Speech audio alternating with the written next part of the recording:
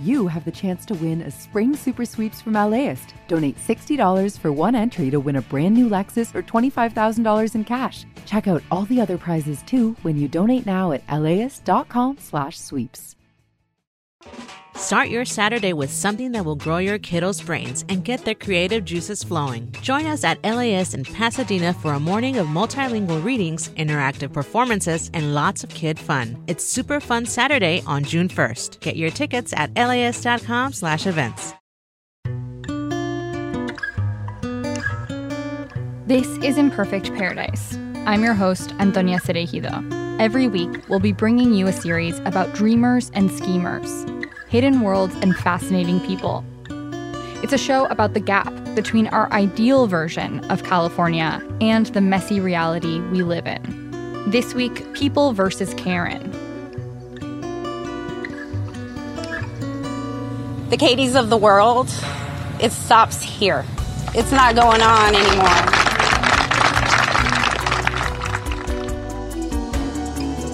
Today's story is about the Karen phenomenon you might remember from 2020. A series of viral videos in which white women falsely accused people of color of crimes. And normally, everyone fixates on the accuser, the Karen, not necessarily the people she accused. But this story is kind of the opposite of that. In this story, we're talking about what it's like to be on the other end of a Karen accusation.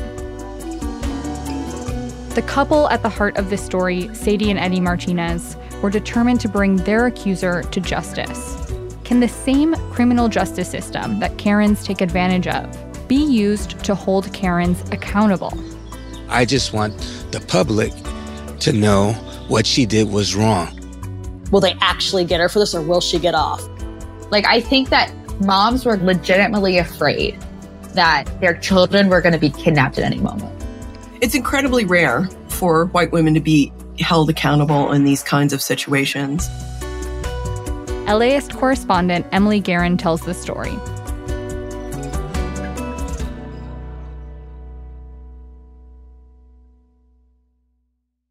Sadie Martinez first saw the photo that upended her life on December 14th, 2020. She was sitting in her bedroom when her daughter walked in and showed it to her on her phone. It was a grainy screenshot taken from surveillance video at the Michael's Craft Store in Petaluma, California. Petaluma is a small city between San Francisco and wine country where Sadie and her husband live and have raised 5 kids. This photo showed a man and a woman standing at the cash register. The woman's hair is up in a bun, and the man looks to have short hair, and he's wearing a hoodie with a design on the back that's kind of hard to make out. The Petaluma Police Department had sent it out because they were trying to figure out if this couple had tried to kidnap 2 children from Michael's the week before. What had happened was the children's mother had filed a police report, and now the police were trying to track the couple down. And Sadie's daughter was like, "Mom, this looks like you and Dad." So your daughter was the first person who suggested it could be you? Yes, because her friends were telling her. And I looked and I said, huh. And I thought to myself, when was this? And then I asked her that, and she goes, Monday. Where, Michael's? So that's funny. We were at Michael's that day. But we didn't even have any interaction with anybody. There was no incident. There was no nothing. So that can't be us. But she was curious. So she logged onto Facebook. And it turned out that the mother who filed the police report had also made an Instagram story describing what she said happened at Michael's that day. So here we go. On Monday of this week, my children... Everybody was sharing the story, discussing it. Can it be real? What's going on here? The video is more than 20 minutes long and filmed selfie style. In it, a 28-year-old white woman named Katie Sorensen describes how, 6 days earlier, a man and a woman had followed her and her children around the Michael's Craft Store as she shopped for spray paint. On Monday of this week, my children were the targets of attempted kidnap, which is such a weird thing to even vocalize. Katie had posted the video to her Instagram account, which is called Motherhood Essentials. At the time, she was kind of a wannabe mom influencer, selling supplements and dispensing advice on mindful mothering. She later deleted the video and made her account private, but I was able to watch the whole thing on this YouTube channel called the Dad Challenge Podcast. Anyway, in the video, Katie describes the attempted kidnappers this way. I definitely felt the heebie-jeebies. I didn't feel good, but I thought I was judging a book by its cover. They were not, like, kind. That sounds bad, but they weren't clean-cut individuals. At the time, Katie had about 3,000 Instagram followers, but her video spread quickly, and not just in Petaluma. According to the local paper, the Press Democrat, her video got over 4 million views.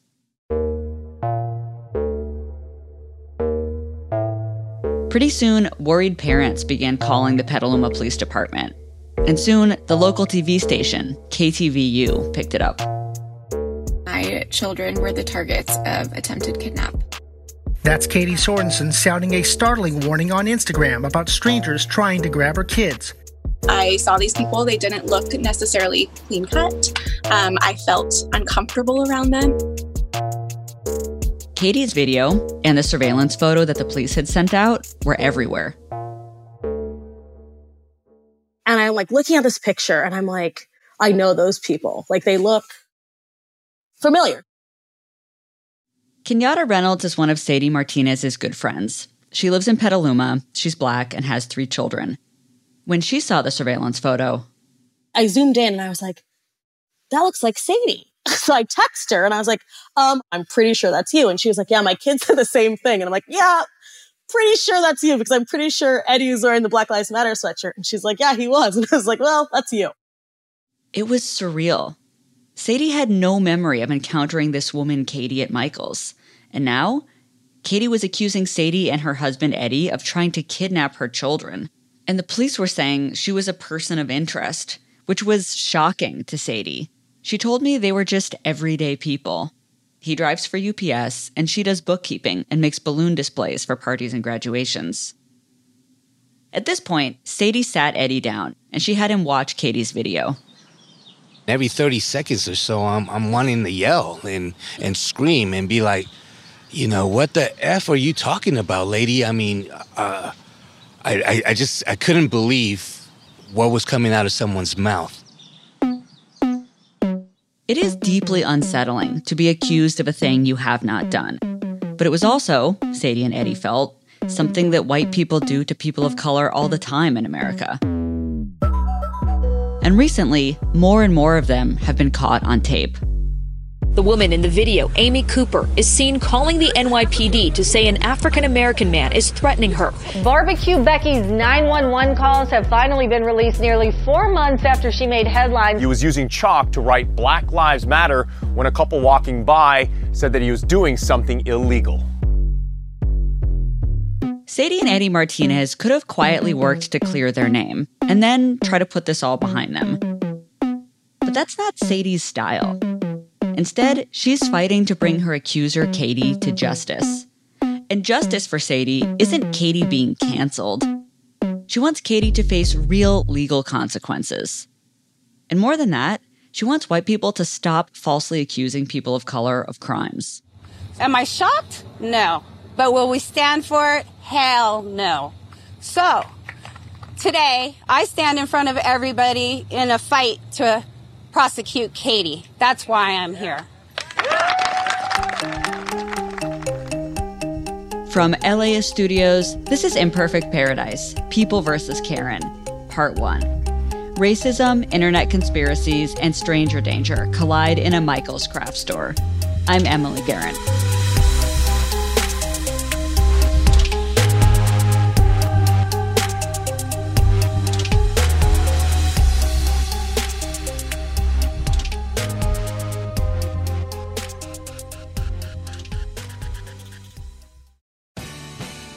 The LAist Spring Super Sweeps is happening now. You can win amazing prizes while supporting your source for local fact-based journalism.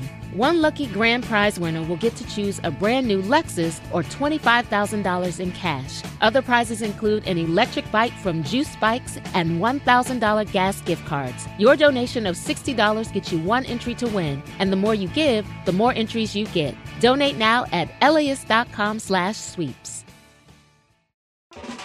Start your Saturday with something that will grow your kiddos' brains and get their creative juices flowing. Join us at LAist for a morning of multilingual story times, interactive performances, art making, and lots of kid fun. Bring the whole fam and join us for a super fun Saturday at LAist in Pasadena on June 1st. Tickets at laist.com/events. See you there. This is Imperfect Paradise. I'm Emily Guerin. I met Sadie and Eddie Martinez in a quiet public park in Petaluma.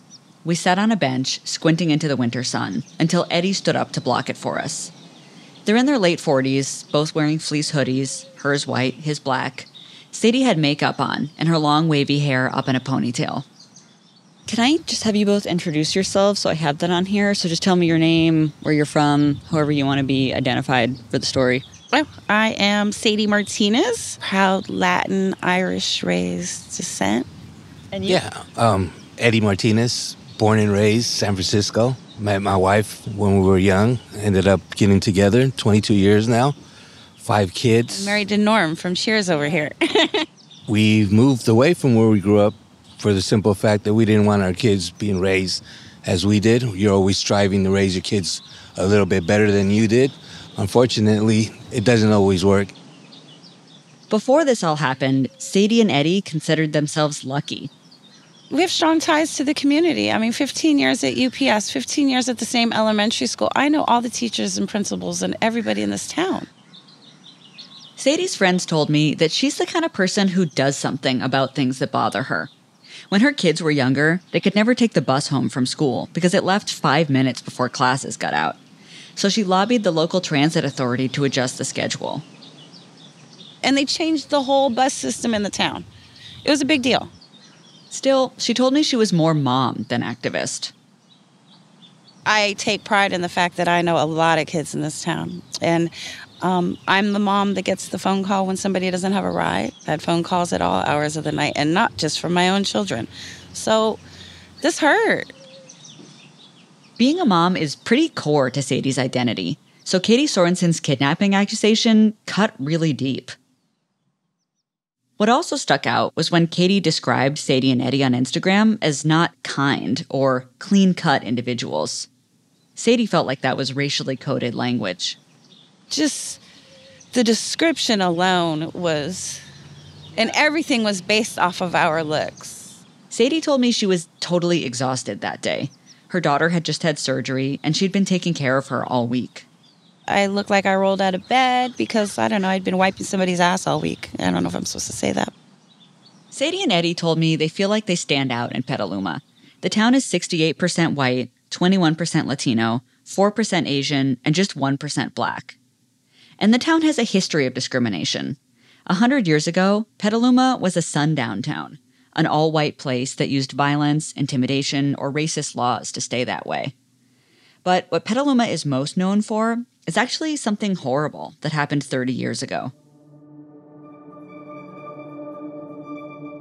In 1993, a 12-year-old girl named Polly Klaas was kidnapped by a stranger from her home in Petaluma. It happened during a sleepover party, and her mom was asleep in the room next door. Polly's body was found 2 months later. It was in a field near the 101 freeway. The search for one 12-year-old girl in one small town has come to represent a whole nation's fears about random crime. Polly's murder happened during an era of panic about rising crime rates in America. The man who murdered her had a long criminal record, and he was out on parole when he kidnapped her. Polly's story was everywhere, from the cover of People magazine to ABC World News Tonight with Peter Jennings. Her sister was invited to the White House by President Clinton, and her funeral was broadcast live. Joan Baez sang Amazing Grace. Amazing grace, how sweet the sound. In the crowded church in Petaluma last night, they were praying not just for Polly Klaas, they were praying for a nation. Polly Klaas, a white girl with dark eyes and a serious smile, became one of the faces of the Tough on Crime movement. Her murder, and that of another white teenager, was used as a justification for passing California's 3 strikes law. It's since been reformed, but originally, the law required a life sentence for any crime, even stealing gum or diapers, if the defendant had 2 prior convictions for a violent or serious crime. For people in Petaluma, Polly's murder was one of those I remember exactly where I was kind of moments. It was senseless, it was scary, and it was all anybody talked about for a long time. Liz Carrasco grew up in Petaluma, and she still lives there now with 2 kids of her own. She's white, and she was about the same age as Polly was when Polly disappeared. I wrote a poem about it. Like, I can remember, like, the first line of the poem that I wrote. What was the first line? It was, Polly Klaas became America's child, but all I knew was her bright smile. Because of this history, lots of people in the community told me that a sort of hyper-awareness about child kidnapping is part of the culture in Petaluma. Even Sadie said so. It's a small town, and this is where Polly Klaas was kidnapped. So you don't cry kidnapping in Petaluma without it circulating quick. And it's probably part of why so many people in town reposted Katie Sorensen's Instagram video about the alleged kidnapping attempt, including Liz Carrasco. As a mom, I just think I felt that fear of, like, you know, how do I keep my kids safe?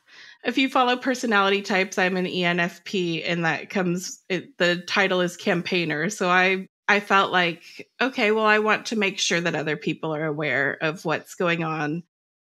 Joanna Pon has lived in Petaluma for 17 years. She's a school counselor, board president of the Petaluma City Schools, and a Black mother of 4 kids. She also saw Katie's video, but she had a totally different reaction.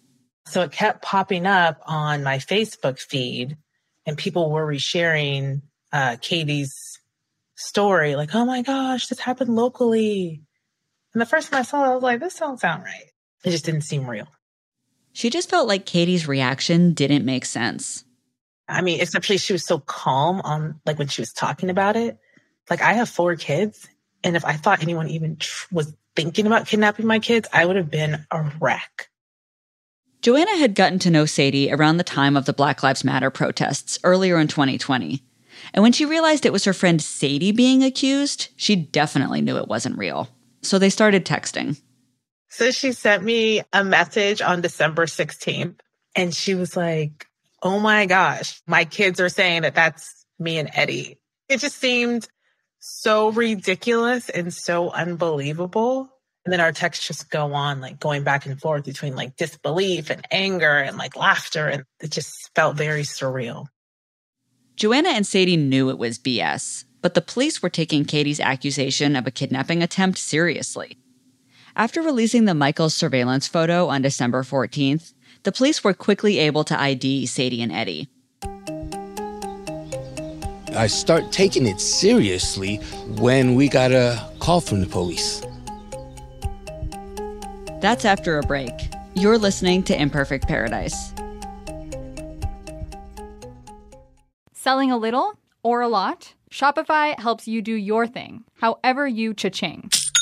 Shopify is the global commerce platform that helps you sell at every stage of your business. From the launch your online shop stage to the first real-life store stage, all the way to the did we just hit 1 million orders stage? Shopify's there to help you grow. Whether you're selling scented soap or offering outdoor outfits, Shopify helps you sell everywhere. From their all-in-one e-commerce platform to their in-person POS system, wherever and whatever you're selling, Shopify's got you covered. Shopify helps you turn browsers into buyers with the internet's best converting checkout. 15% better on average compared to other leading commerce platforms. And sell more with less effort thanks to Shopify Magic, your AI-powered all-star. Shopify powers 10% of all e-commerce in the U.S. And Shopify is the global force behind Allbirds, Rothy's, Brooklinen, and millions of other entrepreneurs of every size across 175 countries. Plus, Shopify's award-winning help is there to support your success every step of the way. Because businesses that grow, grow with Shopify.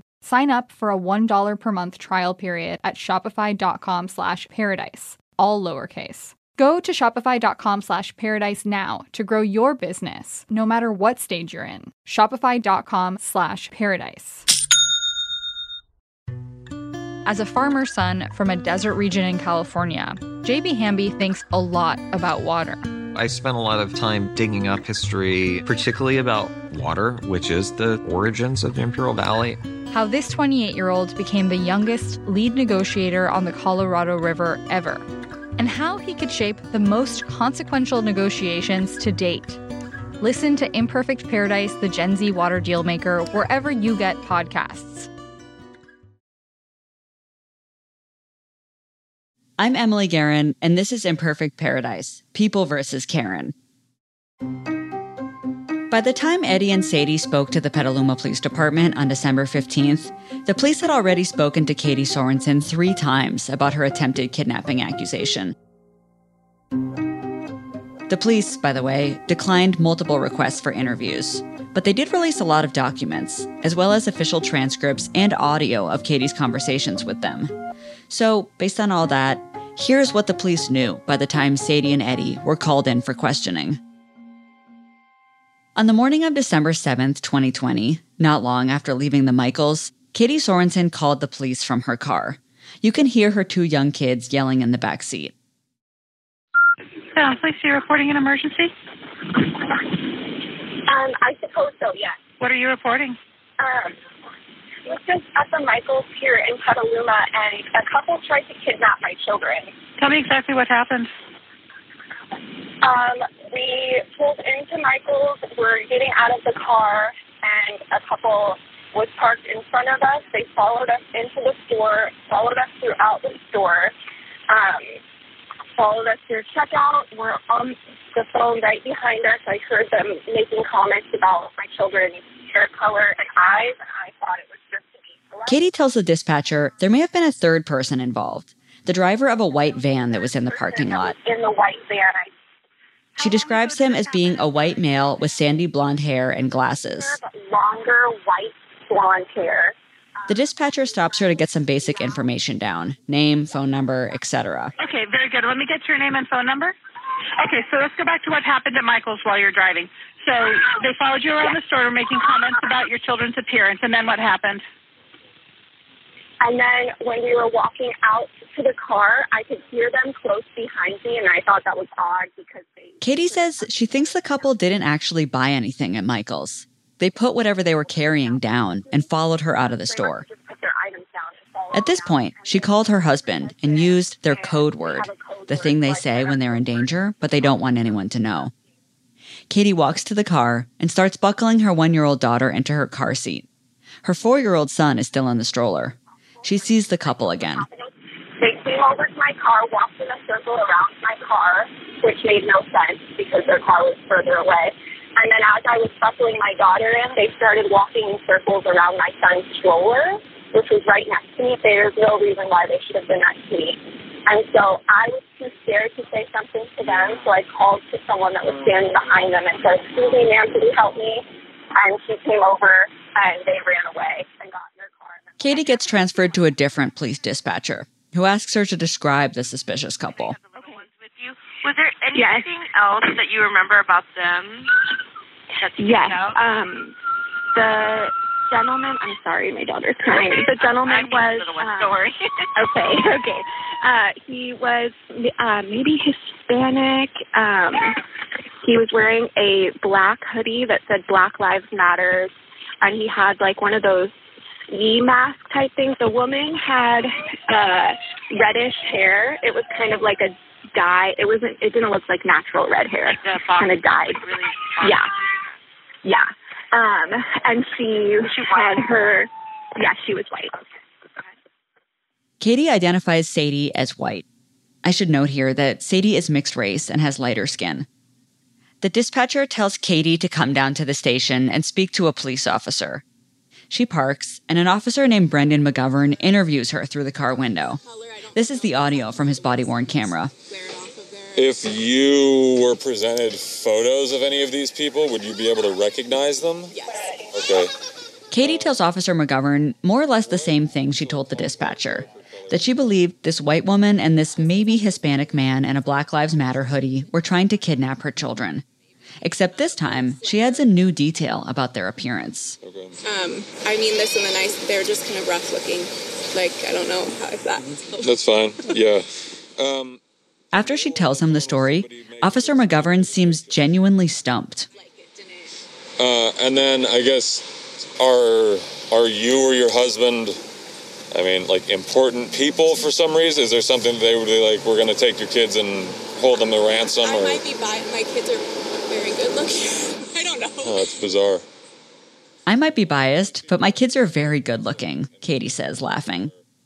Officer McGovern asks her again, are you sure they weren't like recruiters for a modeling agency? Katie responds, I think they were just trying to take them. Obviously, the suspicious behavior is super weird. The fact that they circled your car, circled the stroller is bizarre. I mean, I don't necessarily know if it meets the criteria of, like, attempted kidnapping. I don't care to press charge.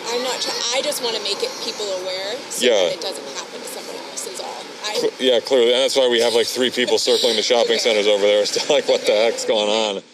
Katie says she does not want to press charges. She just wants to make people aware so it doesn't happen to someone else. Throughout this conversation, Katie seems relaxed. She jokes about listening to true crime podcasts. Towards the end, her kids start crying, and Officer McGovern lets her go. I'll let you guys get out of here. All right, well, have a better day. We'll look for these people, okay? Okay, thank you so much. Not a problem. Yeah. So the police searched Michael's and the parking lot. They couldn't find anyone involved or enough evidence to say that a crime had occurred. They determined it was just suspicious behavior, so they dropped it. That could have been the end of the story. But almost a week later, on the afternoon of December 13th, Katie uploaded her video to Instagram, sharing her accusation with the world. So, here we go. Katie has shoulder-length blonde hair and big blue eyes. She's wearing a gray beanie, a black leather jacket, and a tiny gold pendant. She's sitting in the driver's seat of her car, and I don't know if this was deliberate or not, but by filming it in the car, she gave the impression that the attempted kidnapping had literally just happened. In this video, Katie said something that she hadn't told the police initially. She said that the couple hadn't just circled her stroller, but that the man had actually tried to grab it. First, they had taken 2 steps forward towards the stroller, then 2 steps back, then 2 steps forward, then 2 steps back. It made no sense. It was obvious what they were doing. And that last time, he reaches for the stroller. He reaches for the stroller. I know this might seem small, but it was actually a really big deal. As Katie's video was going viral on December 14th, multiple officers at the Petaluma Police Department heard about it. A lot of people in Petaluma who'd seen it were also calling the police station, freaking out because they'd heard there were kidnappers on the loose. When the police began looking into it, they immediately noticed that Katie's story seemed pretty different from the initial statement she'd given them. Officer McGovern tried calling Katie to talk to her about her video, but she didn't answer. So he and a detective named Corey Yorger drove up to Katie's house in Sonoma, a 20-minute drive from Petaluma. I'm recording now. This audio is from Officer McGovern's body-worn camera. I also watched the video. And she's going to let us in. The officers walk through Katie's back gate and up to the door. Katie comes out and invites them to sit at a picnic table on the back porch. They tell her they're here because what she said on Instagram is different than what she initially told police. I was shown the video this morning after various friends of mine also sent it to me. And the post to Instagram mentioned a couple of different things, and specifically the lunging and reaching for your stroller was not mentioned to me that day, which is an element that makes up the kidnapping. Detective Yorger says they watched surveillance video from Michael's, and then it contradicts her story. Katie's suspicious couple was actually inside the store before her. They didn't follow her in. Katie struggles to explain the discrepancies. As she talks, she rocks back and forth, bouncing her autistic son. When you're in a situation like that and you're on high alert, absolutely, you think you're hearing things, you think you know what's happening. So I'm not like trying to stick to my story or whatever that. No, I mean, it's like if these people are out here doing what you're saying they're doing, that's something for us to address, right? Yeah.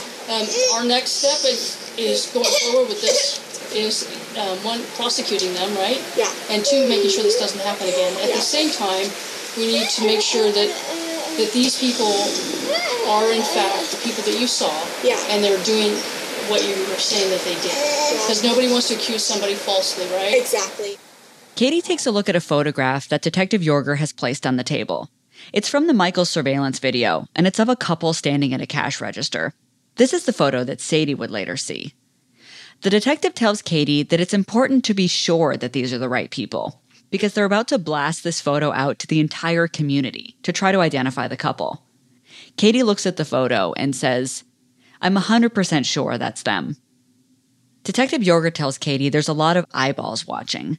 She asks if Katie's positive the couple tried to grab her stroller. Yes, Katie says confidently, over her son's crying. That part, without a shadow of a doubt, that is what was happening. There is absolutely no rhyme or reason to someone taking steps forward and reaching. That is without a shadow of a doubt. The tape cuts off, but she says that is without a shadow of doubt. Later, she adds, "I will testify that is what happened." But as the conversation continues, Katie seems less certain about parts of her story. The white van, for example. Maybe it had nothing to do with the couple after all. It very well could have just been coincidental that someone was in a van right behind me. And maybe she wasn't actually followed inside. Towards the end, Katie brings up her Instagram story. She tells the police she's been avoiding looking at her phone, and she's turned off comments on her video because it's too much for her. I don't know if you guys have insight into this, because I don't know how to handle this social media thing. I don't want to misrepresent what has happened. I do think it's important for parents to be aware, but I don't, it makes me a little uneasy that you guys are getting blown up about this. I mean, I think it's important, but I don't want to, I guess I'm feeling doubt that I misremembered the story, and I don't want to misrepresent what happened and make it a bigger, I don't know. Towards the end of the conversation, Detective Yorger asks Katie if she's willing to go forward with the prosecution, and she nods. All right, so what we're going to do is we're going to work on finding these people, Detective Yorger says. Thank you very much. Thank you. Yeah, have a good evening.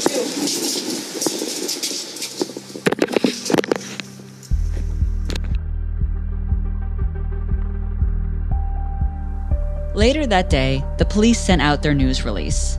Sadie's daughter walked into her mom's bedroom to show her a photo on her phone, and Sadie got a Facebook message from the police. The next day, December 15th, Sadie, Eddie, and their lawyer found themselves in a Zoom room with Police Lieutenant Ed Crosby. They told him their side of the story. They said they had gone to Michael's on December 7th because they needed a couple of very important items. If you're of Latin descent, you know that most Latin people celebrate Christmas at midnight on the 24th, and you put baby Jesus under the tree. Normally, they went to her mom's place for Christmas, but this was 2020, so they were celebrating at home, and that meant they needed to make their own nativity set. Her 18-year-old daughter was upset they didn't have a baby Jesus, so Sadie said, "I'll go to Michael's and get you a baby Jesus and make you your little nativity set." And so that's what led us to Michael's that morning. Eddie had the day off from his job at UPS for his birthday, so they went to the store together. He wandered around while Sadie picked out her baby Jesus. We stood in line, we paid, we walked out, we started walking to the car. It was about 10:30 in the morning, and he said, "Oh, I want Chinese food." And so we started walking towards the Chinese restaurant across the way, and as we were walking, I looked at my phone and noticed the time and said, "It's 10:30, it's too early for Chinese food, they're not open." And so we just literally turned around and walked back to the car, got in the car and left. That was all that happened. They said they don't remember seeing Katie. They said they definitely did not try to grab her stroller. After interviewing Sadie and Eddie, Lieutenant Crosby called Katie. I read the transcript of this call, but I couldn't get a copy of the audio. Crosby wanted to know why she hadn't immediately reported that the couple had tried to grab her stroller. Katie had no real explanation. "Honestly, I'm not a psychologist," she said. "I don't know how the mind works." She said the purpose of her Instagram video was simply to make people aware. She says she wasn't trying to report a crime or to get attention. "But you did report a crime," Lieutenant Crosby says. "A very serious one, attempted kidnapping." This seems to surprise Katie.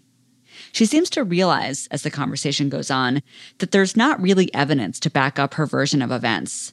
So she tells Lieutenant Crosby she doesn't want to press charges against the Martinezes. But when the lieutenant gives Katie an opportunity to amend or retract her account of what happened at Michael's, she doesn't. She maintains what happened, quote, felt real, and that is why I shared it. I can appreciate your feelings, Lieutenant Crosby says, but we're trying to get to matters of fact. Towards the end of the call, Katie's husband David asks for a word with Lieutenant Crosby. He asks the lieutenant to speak to Sadie and Eddie on his behalf. Quote, I would appreciate it if there's any way you can encourage the other couple to let this go, David asks. And then he requests that, whatever the police department does next, if they could refrain from incriminating his wife. Lieutenant Crosby replies, we will be fair as possible to all parties concerned. And then the two men hang up the phone. Later that day, the story took a really unexpected turn. At that point, they asked if we wanted them to investigate her. And they asked you that? Oh, they did. And we said yes. The police were closing their investigation into the attempted kidnapping and opening a new one into whether Katie Sorensen had falsely reported a crime. That's LAist correspondent Emily Guerin. On the next episode of Imperfect Paradise, Sadie Martinez begins her quest to hold Katie Sorensen accountable. I have the ability to speak up. I have the ability to stand up here and fight back for people who can't. And Emily's research into Katie leads her to a dark corner of the internet. There was a lot of misinformation on social media at the time that had led a lot of women to start to believe that child sex trafficking was a way bigger issue than statistically we know it is.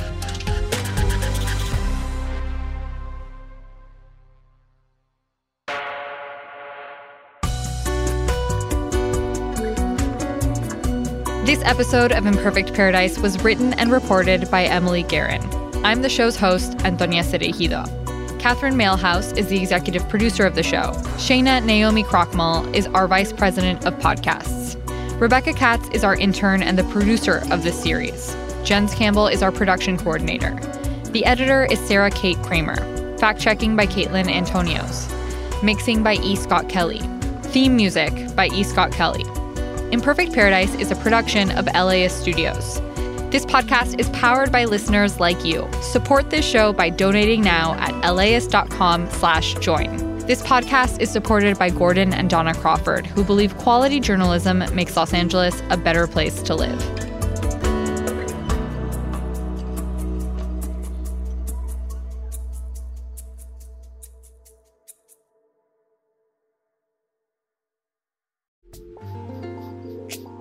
This program is made possible in part by the Corporation for Public Broadcasting, a private corporation funded by the American people.